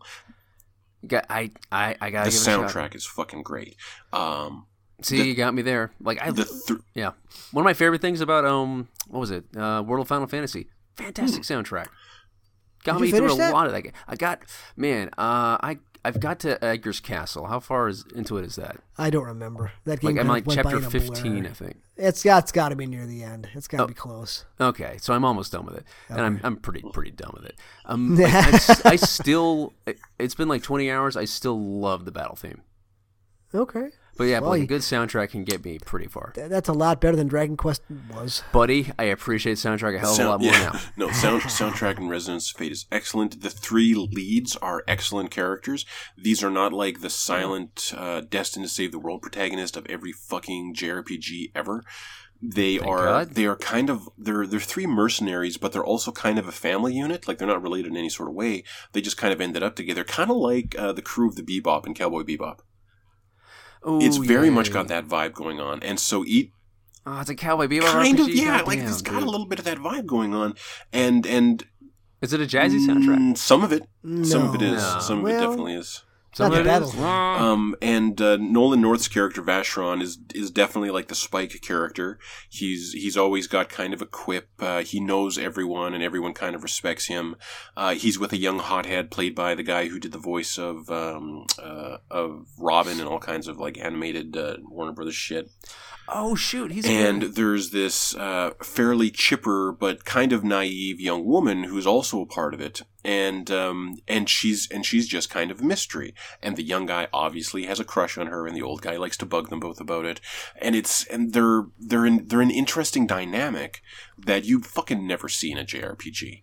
They're very, very well defined, and they do grow and are explored. Like, their characters are explored over the course of the whole arc of the game, and each chapter of the game is just like a little episode of a show, and so the whole thing fits together like it's just wonderful. It's wonderful, and the combat is second to none. I loved how and I loved like how Cowboy Bebop kind of got away with the way Faye dressed, but not really making her sexuality a plot point. No, it was never a plot point, but I like to think if Cowboy Bebop were made today, Faye wouldn't dress like that. Yeah, obviously. Like the next thing, or the next kind of similar thing that director did was Samurai Champloo, and there were absolutely kind of sexy moments in that show, but the female lead in the lead was not almost never sexualized, almost never. Yeah. No, she was great. I think Resonance of Fate benefited from a small cast too. You don't have 24 player characters. No. You've got 3. You've got 3. and that allowed it to explore them more. Yes, and it really. So. And another one of the things that I hate about JRPGs in general is, when you know what's going to happen 3 hours before that thing happens, because the fucking subtext or whatever has been beating you over the head with the idea that this guy's going to betray you, and when it happens, you'll never betray me, and right? when buddy? It happens, all the main characters are like, "What? This thing that you've been implying for the past 6 hours is happening?" We've been childhood friends since childhood. So that shit doesn't fucking happen in this game. It's patient, and it's not overwritten. It's really fucking good. It is really, and it's on the modern consoles. It's ugly as fuck. You're making it sound like a JRPG. It is. Is that consistently well written? You're saying? I don't know if it's that well written. Because what I mean is, it is really well written, but the cutscenes, they zoom into these faces. so you are seeing, seeing this great story with these, by modern standards, really bad graphics. I mean, I put up with it in last 2 months. I put up with it for 6 hours. In the cutscenes, it's very apparent. In that little splash at the end of combat sequence, it's very apparent. Nowhere else in the game is it apparent. Yeah, I'm a little PS4 window. I can make it as bigger. Or small the combat is solid. The combat is really, really solid, and that's what you're doing for most of the game. And that's not even considering all the crazy shit. It does some super original stuff with the map and how you explore it. So what is the combat like? Active? It's almost indescribable. You have to play it to understand it. Because I remember watching trailers for it before it came out, and everyone was like, "I don't understand what this game is. I don't understand how this is played, and I can describe it. I won't do a good job of it. You have to play it to understand it." You'll watch it. I'm telling you. What I'm telling you is you'll watch a video and not understand it. Yeah. Because I'm trying to explain Final Fantasy 13 while watching it is impossible. Because that is I still don't get it. I almost beat Final Fantasy 13 too, and still don't really have any words. Okay, what else did I play? Assassin's Creed Odyssey. Yeah, I do like Odyssey. I like it. I don't love it. I think it's good. I don't think it's an, oh my god, you have to rush out and play this game, but I've decided that it is a good Assassin's Creed game. One of the articles I really liked, an article popped up on Kotaku today that said it doesn't do the RPG thing enough. And you guys might remember when I first started playing it, there was this moment after I left the first island and had done a thing where the captain of my ship is suddenly seemingly recording dialogue on a different day from when he delivered the last line 1 second earlier, tells me, "Oh my god, there's a horrible disease that spread across the island that you called home for the past 20 years. If you ever want to go back there, I totally understand. We could do it right now if you wanted to." And I'm like, "Okay, let's go back to the fucking island." And you go back to the and there's nothing there. Yeah. There's no new quest. I can't save anyone. And the writer for Kotaku pointed out why it happened is because at some point there had been a quest item where this family was being beset by an asshole. And the asshole tells me that he has to kill this entire family because they're infected with a disease. And if we don't kill them, there'll be an outbreak. But he's a real dick, and the family is really nice. And also they're friends with my adopted daughter. So I'm going to save the family, and I'm a good person. And apparently, in doing that, I doomed the rest of the island to virulent disease.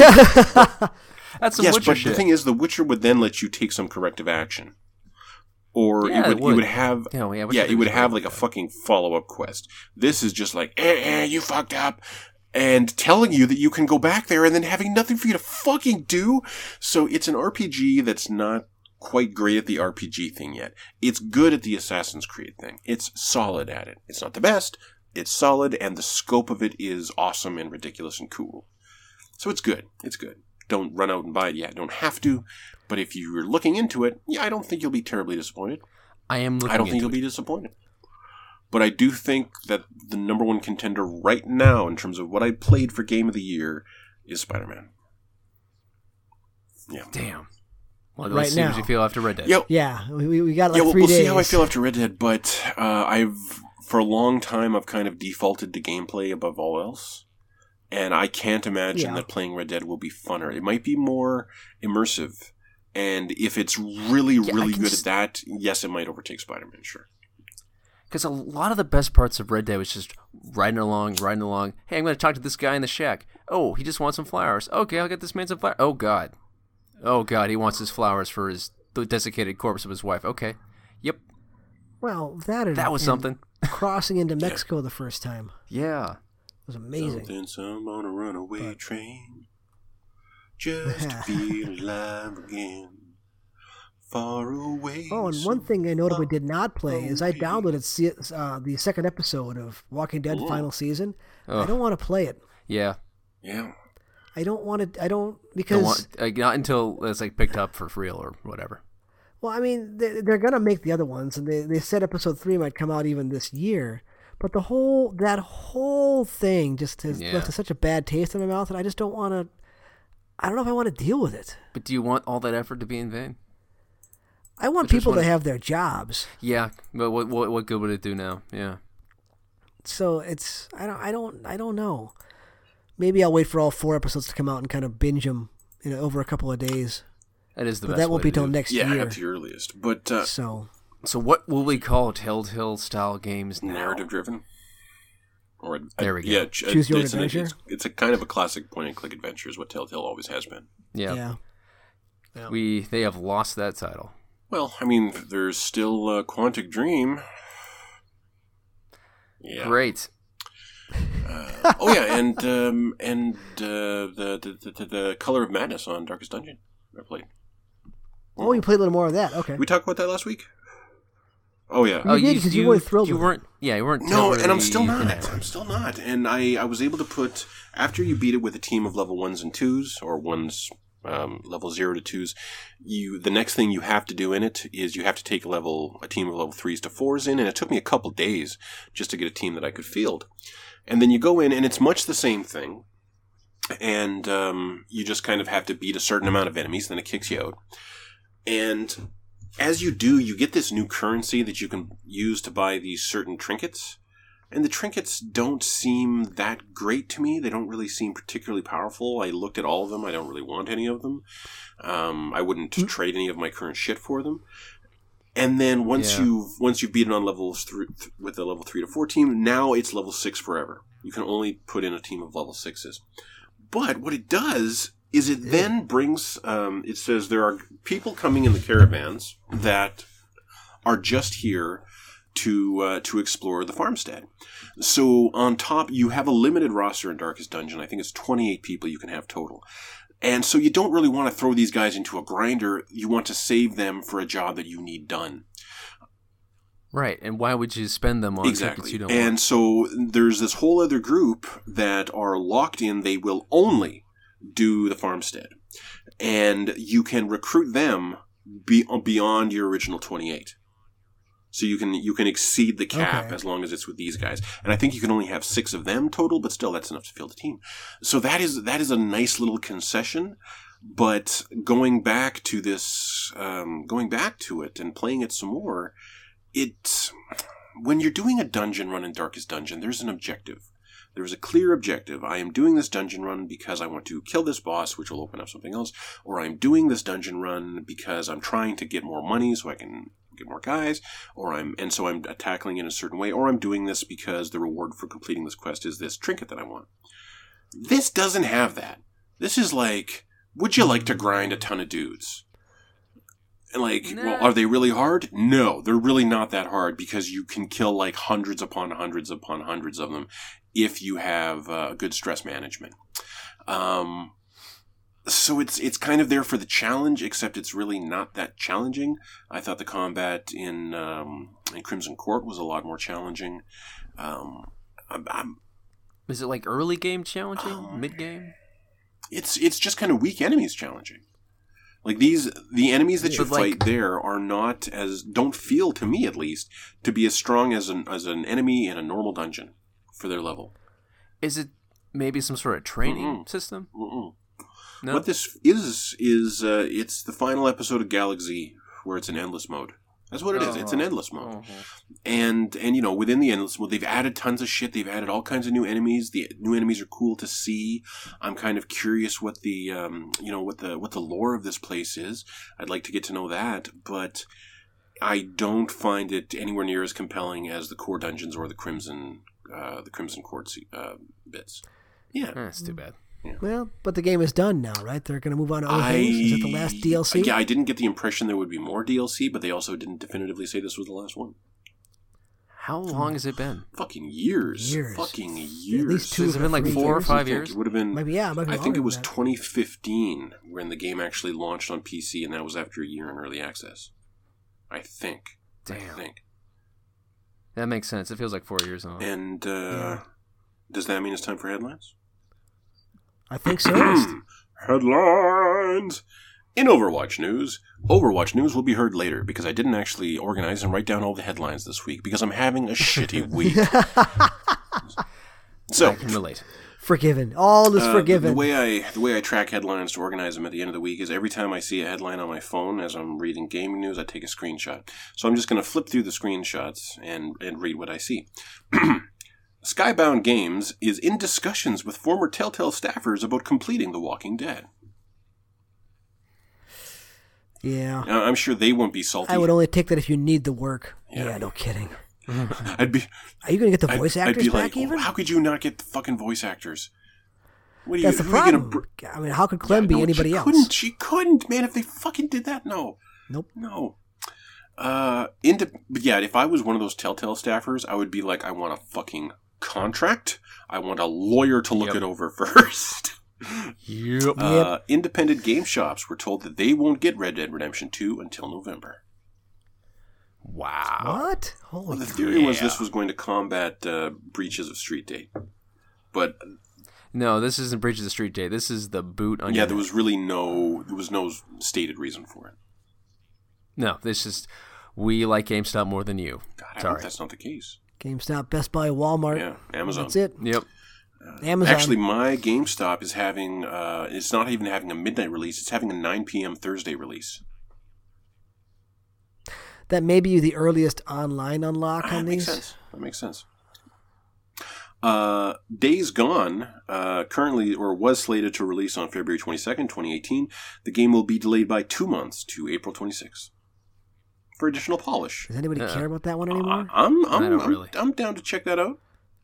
Oh, I gotta open my web browser to see where a Plum Fund is at. Have you ever heard of Plum Fund? What's Plum Fund? I'd never heard of Plum Fund either, but I'm very curious to know where this story is going. You guys are likely aware that a young woman named Saga found an ancient sword and pulled it from a lake. Oh, yeah. Oh, yes. So yes. And they took it from her. Because of the country she lives in, it is considered property of the country and cultural value to the country. So they took it from her and told her family not to tell anyone else about what they found in the lake. And then they sent a bunch of scientists out to the lake to find anything else valuable that might be in this lake. So this fucking 10-year-old girl draws a legendary blade from the waters of a lake and is not permitted to keep it. Isn't she like the ruler of the country now? Isn't that how it works? Technically, the lady of the lake has thrown a sword at you. So and the girl's name is Saga. If she doesn't grow up to save the world, I'm going to be disappointed. Okay. Barry. She's the new She-Ra right there. No pressure, Saga. The reason I mentioned Plum Fund is because she has given the sword to Swedish authorities to have it preserved so that it can be displayed at a museum for all Swedes and indeed visitors from around the world to enjoy and learn from. So we think it would be an incredible gift from the world to Saga, who inspired so many with her positively inspiring story, to have a professionally made replica of the sword made. So they're raising $10,000 for that. I don't know I don't know what this sword requires that it has to cost $10,000, but it is currently at $9,837. So yeah, Sweet. Saga's going to get her sword. I fucking love that story. Nice. Okay, next. Devil May Cry 5 Ultra Limited Edition comes with Dante's coat and costs $8,000. No. And if you've seen a picture of the coat, oh my god, it's an ugly coat. Yeah, it looks like a bunch of different fabric just glued together. Like this weird red and giant panels that really don't need to exist so that your junk is always exposed or something. I don't know. Yeah, it's... Had I won... it comes in blue with a ripped-off sleeve thing. Had I won the $1.6 billion Mega Millions, maybe, but no. Yeah, but the thing is, even then, that'd be like the impulse purchase. You'd be as an American, if you won the $1.6 billion, wouldn't it actually only be $750 million? Yep. No, it'd be closer to 900 million, I think. You know what it would. You know what it would have been if I'd won it in Canada, or if I'd gone to the States as a Canadian and bought the winning ticket and returned to Canada. 1.6 billion, baby. As a Canadian, I don't pay taxes on winnings in the States. Anyway, Netflix's Disenchantment is getting 20 more episodes. Yay! And we haven't even seen the fucking second half of the first season, basically. No, the first order was for 20 episodes. This is on top of the current order of 20. Oh, so we're gonna get 4 seasons. Cool. That's a Futurama run. Yeah, that's solid. Yeah, no, I'll check it out. It deserves it. I really it. should watch the rest of that first season. I haven't got. I want to catch up. I watched 2 episodes. I want to catch up on Big Mouth. Big Mouth's good. Daredevil season 3 is not bad. It's because I turned off the Defenders halfway through, couldn't make it through the next Jessica Jones, did not like the next Luke Cage. This is the best it's been in a while. Luke Cage was the pinnacle. The first season of Luke Cage, and I really liked a lot about Jessica Jones, but I loved the first season of Luke Cage. It was. Yeah, it was good until Cottonmouth died. But then the woman took over, and she was awesome. She was awesome, but then Cottonmouth showed up, and I wasn't a fan. Hey, when's Castlevania anyway on Netflix? Come on, it's almost Halloween. I just rewatched some of it the other day. I watched that one where he whips out the priest's eye. Remember that one? Oh, that was fun. Yes. Okay. Guillermo del Toro teams with Netflix for a stop-motion Pinocchio movie. I know. Yay. Now, apparently this has been one of his dream projects for, his whole life. Yeah, no. I love the art that exists for that, and I want to see this movie. I also want to see the Goon movie, but that's never going to happen. Bethesda put out a huge statement this week about Fallout 76. Yeah. I feel so utterly vindicated. Well, okay. The gist of the statement was there's going to be some, quote, spectacular bugs. And you can really expect it not, I guess, to run very well. I mean, that is nice. And there is something kind of earnest and these are our friends trying something new. I want to see them do well, even though none of us asked them for this. No, none of us asked them for this. I did watch a Eurogamer video today about trying to play it single player. And? No. No, as a single player game, it's not a very good Fallout game. No, and Kotaku was talking about when there's people around, they're kind of annoying. When they're gone, it's lonely. Yeah, and that's terrible. So it's real life at that point, then. Yeah, there's just it's what I said. Wait, there's no NPCs. There's just robots. That's boring, and that's what basically 2 pages of Kotaku said. It's boring, and that's just too bad. No, nope. I'm just gonna play Fallout 4 again, maybe. No, you're gonna play New Vegas again. Let's be honest. I want to. It deserves it. Wait, wasn't there a thing I was reading the other day that a massive New Vegas mod just got released? Not released. They're working on a Fallout 4 conversion. But no. This thing it was a massive New Vegas mod is finally finished. Massive New Vegas? Oh, not a recreation. It's a whole new thing, apparently. Like a game made kind in of. New Vegas? Or it's a mod for New Vegas. Let me Google New Vegas. See what's going on. Right. Fallout New Vegas fans spend 7 years creating massive new California mod. That's right. Holy crap. Figured you'd be into that. I know you will. Be. But it's so old, and it's so ugly, and there's only so much mods can do. Yeah, we both know you're going to look into this. Okay. I'm going to. I tried to get my... See, the reason why I gave up is I couldn't get my radio mods to work again, and that really... took a line out of it for Facebook reportedly cancels its next-generation Oculus Rift 2 headset for PC as the co-founder leaves the company. Yep. Yeah, I mean, we've been hearing too much about VR lately. It's really taken over the market. It's been dead for 2 years. 3D TVs right there. Oh, but these TVs have curves. You know the guy in my office who's actually curved huge TVs on horror are pretty movies? Cool. He's got one of those curved TVs. Punch him in the face. So Overwatch has revealed the first wave of Lego figures or Lego sets.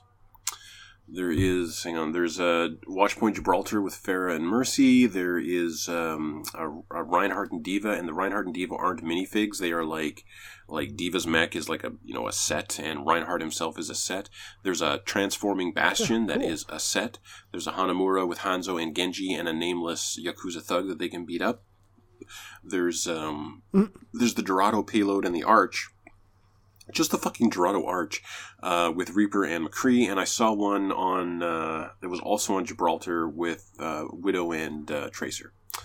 Yeah, and neat. Oh, so there is a Tracer. Yeah. I was gonna say, so Lego hates Tracer too, just like Blizzard hates Tracer. I guess. Zen no, but weirdly enough, 2 of the sets include Reaper. Yeah, I don't know. It's weird. Well, they know where their bread's butter. And actually, here's the headline: It's happening. Fallout New California, a huge New Vegas mod, is now available for download. Brilliant genealogical platformer Rogue Legacy launches on Switch next month. That's a good fit for Switch. I haven't thought about the game in a long time. Neither have I, but it's a good fit for Switch. It is, but I don't think I'm going to get it. Like it was really good though. I don't think you need to play that game again. No, but it was really good. I think it was good enough the first time. Yeah. Again, the art was just a little too bland for me. Yeah. I liked the play though. Yeah. The play of it felt really good. Yeah. Play was good. I liked how he had those weird foam swords. And and so listener, if you haven't played Rogue Legacy, definitely check it out. It's an absolute. It is a modern classic. Sega is the Sega and Nintendo are in talk. Okay, according to a recent interview from Famitsu, Sega's Naoki Hori stated that the Nintendo Switch was close to successfully running Dreamcast titles via emulation.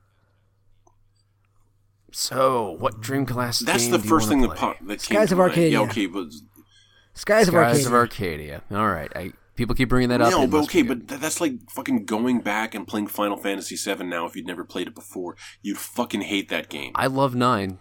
I love 9 to death. I play that like once every 2 years. Still? Yeah, like last year. Oh, weird. Yeah. I bet you Skies of Arcadia. No, I'm kidding. Never mind. It's not going to hold up well. You don't think so? Probably not. The combat in that game was actually pretty slow. And there's a lot of it.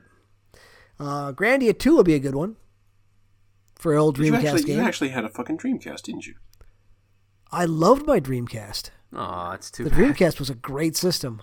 For a year and a half? Yep. Yeah. Sony put out a bunch of statements this week about the name change thing coming in 2019. It's like stickers. Here's the important bit. Important information before changing your online ID. Not all games and applications for PS4, PS3, PSV, and other PlayStation systems support the online ID change feature. If you change your online ID, you may lose access to content, including paid-for content that you have acquired for your games, including content like add-ons and virtual currency. You may lose your progress within games, including game save data, leaderboard data, and progress towards trophies. Parts of your games and applications might not function properly, both online and offline. Your previous online IDs may remain visible to you and other players in some places. So they figured it out, but they didn't really figure it out, did they? They couldn't figure it out because they didn't create a unique identifier behind the name. The name is the unique identifier, which is so stupid. It's Sony. Okay, I don't know why I'm expecting. Maybe this will help them appreciate what legal minefield we're working with here. Yeah. Okay, so do you remember Warhawk for PS3? No. I remember Warhawk for PS2. No, it was PS3. Is that like a mech thing? No, it was that flying. Warhawk was PS2. That helicopter plane thing. Right? We're talking about. There were helicopter planes things. That was PS3. Warhawk PS3 was one of the first multiplayer only games. It was a launch title for PS3. Yes, but it was a remake of the PS2 I never fucking played that. Anyway, the PS3 version of Warhawk. Okay. Sony announced that its servers will actually be shutting down tomorrow, October 25th. Now, weirdly enough, the back of the box says they will give 90 days notice before they do that. There's been no explanation for why they're doing it now. But what blows my mind is, apparently, breaking news, the servers were still live for fucking Warhawk. I remember them saying they were going to shut it down like 5 years ago, and there being a fan uprising about it. But the fact that, it's been like 10 years. It's been 11 years. 11 years. It came out in 2007. Jeez, haven't they already shut down the servers for Demon's Souls? I think. I would not be surprised. Yeah. I wouldn't be surprised either. Yeah, no, I believe that is true. Oh, I was wrong. The original Warhawk was not PS2. It was PS1. Wow. Individual matches will still be playable on PS3 set to LAN mode on local networks, but that'll be it. I mean, that's something. If you still want to play that game. Actually, okay. A bunch... But they shut down Halo 2. A bunch of balance changes are now live on Overwatch PTR. Mercy is getting a buff. The ultimate cost of Valkyrie is being reduced by 15%, and during Valkyrie, her healing per second will be increased from 50 to 60. I think this is the exact opposite of what they should be doing with Mercy. That's a theme for all the changes that I've heard you talk about. Well, Mercy's problem, I don't think, is that she puts up too much healing over the course of a match. Right now, Mercy's problem is if my Reinhardt is being healed by an Ana or a Moira, and your Reinhardt is being healed by Mercy, your Reinhardt is going to die. The Mercy's Reinhardt is going to die. She just can't heal. She doesn't heal much more than a Lucio who's amping it up. Like, it's just not enough compared to what Ana and Moira can do. I think what they need to do is get the fuck rid of Valkyrie, give her an interesting ultimate instead, and give her a reasonable heal per second. So yeah, she's getting a buff. Don't think it's a great buff. Reaper, the spread randomness on his shotguns is being reduced by 50%, and the lifesteal that he does when he deals damage to enemies is being increased by from 20 to 30%. I don't think anyone really thought that Reaper needed a buff, and if he did need a buff, I'm not sure this is it, but there you go. Roadhog is getting a bunch of changes. When he hooks a target, he'll pull it in a little bit faster. Apparently, as the hook lands, it will greatly reduce the target's momentum. So if you hook a guy as he goes around a corner, he'll just stop going around that corner and you'll reel him in. The cooldown now begins as soon as it hits the guy instead of after you reel him in. The spread pattern on the scrap gun has been adjusted just like Reaper's shotgun, so it's less random. It should be more consistent in how you land your shots. The knockback velocity of his ultimate has been increased, so he's going to toss people further with his ult. That's it for him. Oh, and Symmetra's beam, it charges up faster. 20% faster. So a bunch of little changes. I don't think anyone, aside from Roadhog, I don't think anyone was really looking for any of those, really.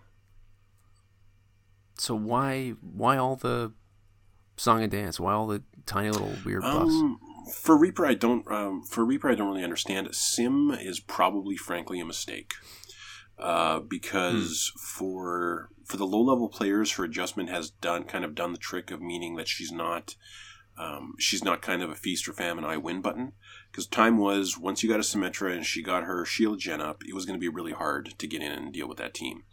Now, if the Symmetra really knows what she's doing and her team is coordinating with her, she's very dangerous. If her team isn't coordinating with her, she's not that dangerous.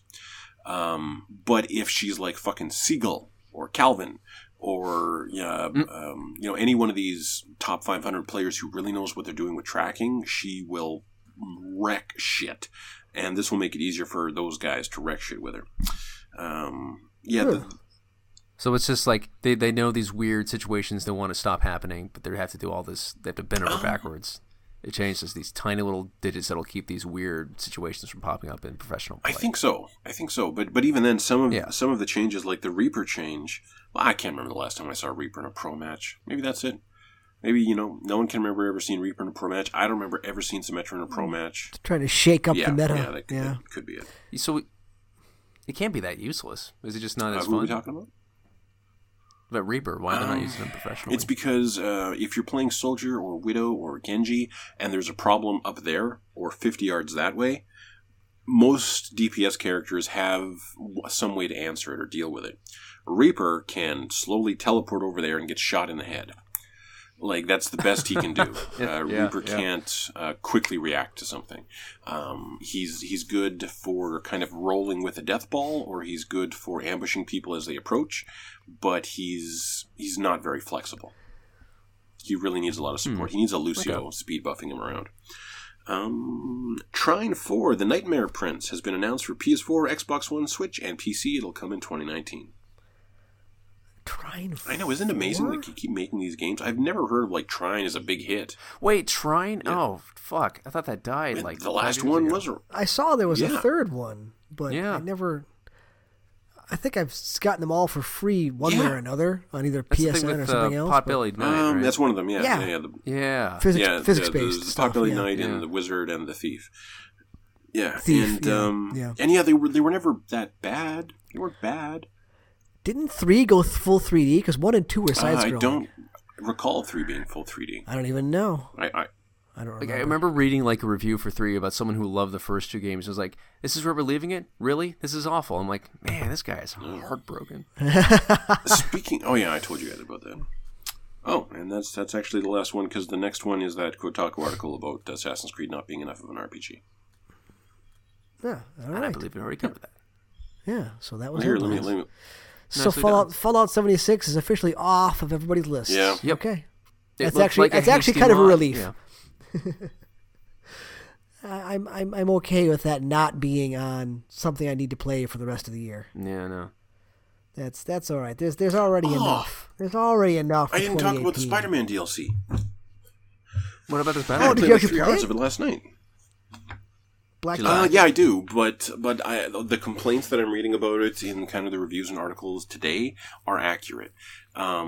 What's great about this DLC is, first of all, the story is really cool. And It's not really cool in a crazy comic book really cool. It's really cool in I love these characters and how this is pushing their buttons and what it's doing to them. And specifically, there is a triangle forming between Peter and MJ and Black Cat. And because in this universe, Black Cat and Peter did date once. And at this point in the story, Peter and Mary Jane are back together, or at least they kissed. And I'm pretty sure they've moved in together. But there are I think there was one cutscene of Peter actually talking to Mary Jane while he's in costume. And every other cutscene has been Peter with Black Cat.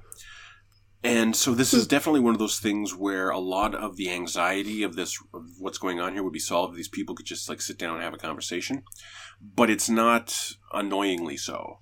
It's just I love the way Peter can't do fucking anything right in terms of his social life. Who could possibly relate to that? He really is kind of hopeless in that regard. And there are times when you just kind of wish that he would be a bit more honest, but I love what it's doing with the story. I'm not familiar with the character of Black Cat from the comics, so I don't know if she really is just kind of like this, sexy catsuit wearing girl who really, Catwoman, who really plays up her sexuality just for the sake of fucking with Peter. But that's what she's doing, and I don't mind her because usually when they talk, she does actually come across as someone who knows him, and she does come across as a pretty intelligent, capable person, and you really know that she is just fucking with him. If this whole thing isn't some bullshit manipulation by Black Cat, I will be very surprised. I'm 100% sure that she is playing him, and he's just falling for it. The actual action is only disappointing in that it's the same shit you've been doing all game. You're fighting reskins of the same enemies. They said there would be a whole new enemy faction. Yeah, it's a new enemy faction in that they got new hats.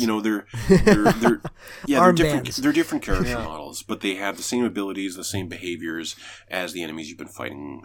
You fought for the entire campaign. They do kind of a new side mission, a random crime. There's a new type of random crime. That's not bad, but one thing that was cool was there was a story mission where I had to go to this museum because someone was going to steal something from this museum. Turns out this museum is fucking infested with this new mafia faction. And so I can crawl around and kind of take them out quietly, but at some point, once you've taken out enough guys, they realize that something's up, and they decide, we're just going to grab everything we can and get the fuck out of here. So the museum is a huge indoor space. And every now and again, as you're fighting all these guys, you'll be in the middle of a brawl, and then a green exclamation point will pop up on one side of your screen. That's one of these thugs who's got a piece of art, and you have to stop him before he gets to the entrance. And the closer he gets to the entrance, the exclamation point icon will change color until it's red. He's almost there. And so, like, you're beating the crap out of this guy, and then you, like, do a backflip over this other guy, swing across the room, switch to your impact web, and just wham! Web this guy into a wall. Turn around and keep on beating up guys. Oh, this guy fires a missile at me. I'll grab that out of the air, throw this into the other guy who's almost at the entrance. Bonk! Like, it was kind of fun. Like, that kind of change to the mechanics was really cool. There's another, quote, challenge mission type, which I'm really pleased about. Because in the core game, there were challenge missions for this guy whose name I don't even know, but he's definitely a villain of some kind. And he wanted Peter to, chase after bombs or defuse bombs or, whatever. Get in a combat sequence. No. and these missions are important because if you beat the lowest kind of score, you get bronze on it, for example, you get 1 challenge coin. If you beat silver, you get the bronze challenge coin and 2 more, so you get 3. And if you beat the top score that they want you to get, and to get the top score for example, a combat challenge, you can never be hit. The reason that's important is because getting hit resets your combo. That was my absolute least favorite part of God of War 3. God of War PS4. Well, I mean, and it's it never bothers you in any other aspect of the game because it never really matters. But here, fuck, like, you're doing so well. You've done some crazy stylish shit, but you just mistimed that dodge and this guy shot you. And so that's really disappointing. And the reason these challenges are important is because there's certain costumes that can only be unlocked with that currency of the challenge coins. So one of the reasons I fucking love this DLC is there are different challenges with a different supervillain that still give the same challenge coins that I can use to buy suits. So I can get these last 3 suits, and literally all I need to do to platinum this game is buy 3 more suits. And then I have Platinum Spider-Man. And but not the DLC, because the DLC has its own trophies, doesn't it? I'm sure it does, but the suits that you unlock through the DLC don't have any purchase price. Count towards they don't have any purchase price, and they certainly don't count towards the platinum for the core game. So that's what's going to make it easier for me to platinum the game. But really what it is it's more of the same, and it's more of the same of what I would consider to be the funnest game I've probably played in this year. So it's a good thing. It's like a meal you could eat every day. Or maybe every week. And once we're done recording, I'm going to keep on fucking playing it. Yeah. That's awesome. Nice. All right. Speaking of which, I think we're about done. I think so. I think an hour and 45 minutes is a fairly healthy episode. Yeah, that was a good one. Today is Wednesday. It is. Tomorrow is Thursday. It is. And then on Friday, something happens. I have no idea what you're talking about. Something important because Red Dead Redemption comes out on Thursday at 9. True. We'll see. Does it come at Thursday night or in Canada? Thursday at 9 at least. It depends on time zones and whatnot. I'll be checking Thursday night to see when it unlocks. Because mine's already downloaded. Oh, you got it digitally? Wait for it to be like, you can play it now. Yeah, I bought it digitally. Well, I can't imagine it would unlock earlier for me than it would for you. It'll probably be available 9 p.m. on Thursday. Yeah, so. Oh, sweet. All right. Well. Next week, all 3 of us will be sporting nice cowboy accents, talking about doggies and wrestling. Something. Right, I don't care way too much about hats. Yeah. Oh, man. I need to get a cowboy God, I love those hats. Those people knew how to dress then. Now it's just so plain. I love a hat and waistcoat. I really do. Duster. I love a good duster. I should watch Tombstone. That's what I should do. I should watch Tombstone. Or I want to watch Unforgiven. Not Red Dead. Oh God. Deadwood again. But it's one of those shows I can't finish because everyone just hates the end, and I can't. I don't understand how you can make an entire show about erectile dysfunction. You can. Thank you. Actually, that's a huge plot. That's one of the worst scenes in the history of television. Involves a kidney stone being passed. It is. Oh, dude, it is so much worse than that. I don't know why. The guy didn't win an Emmy for it. Oh my God. Man, he was the villain in Kung Fu Panda. Ian McShane. So good. is in so much furious pain in that I don't 10 minutes. No, we're done. I'm not thinking about passing kidney stones. That's Deadwood it. is a masterpiece. That's it. All right, we're done. Cowboy games in 2 days. Alex, thank you for being here. Chance, thank you for talking. My pleasure. We will see you all in a week. Oh.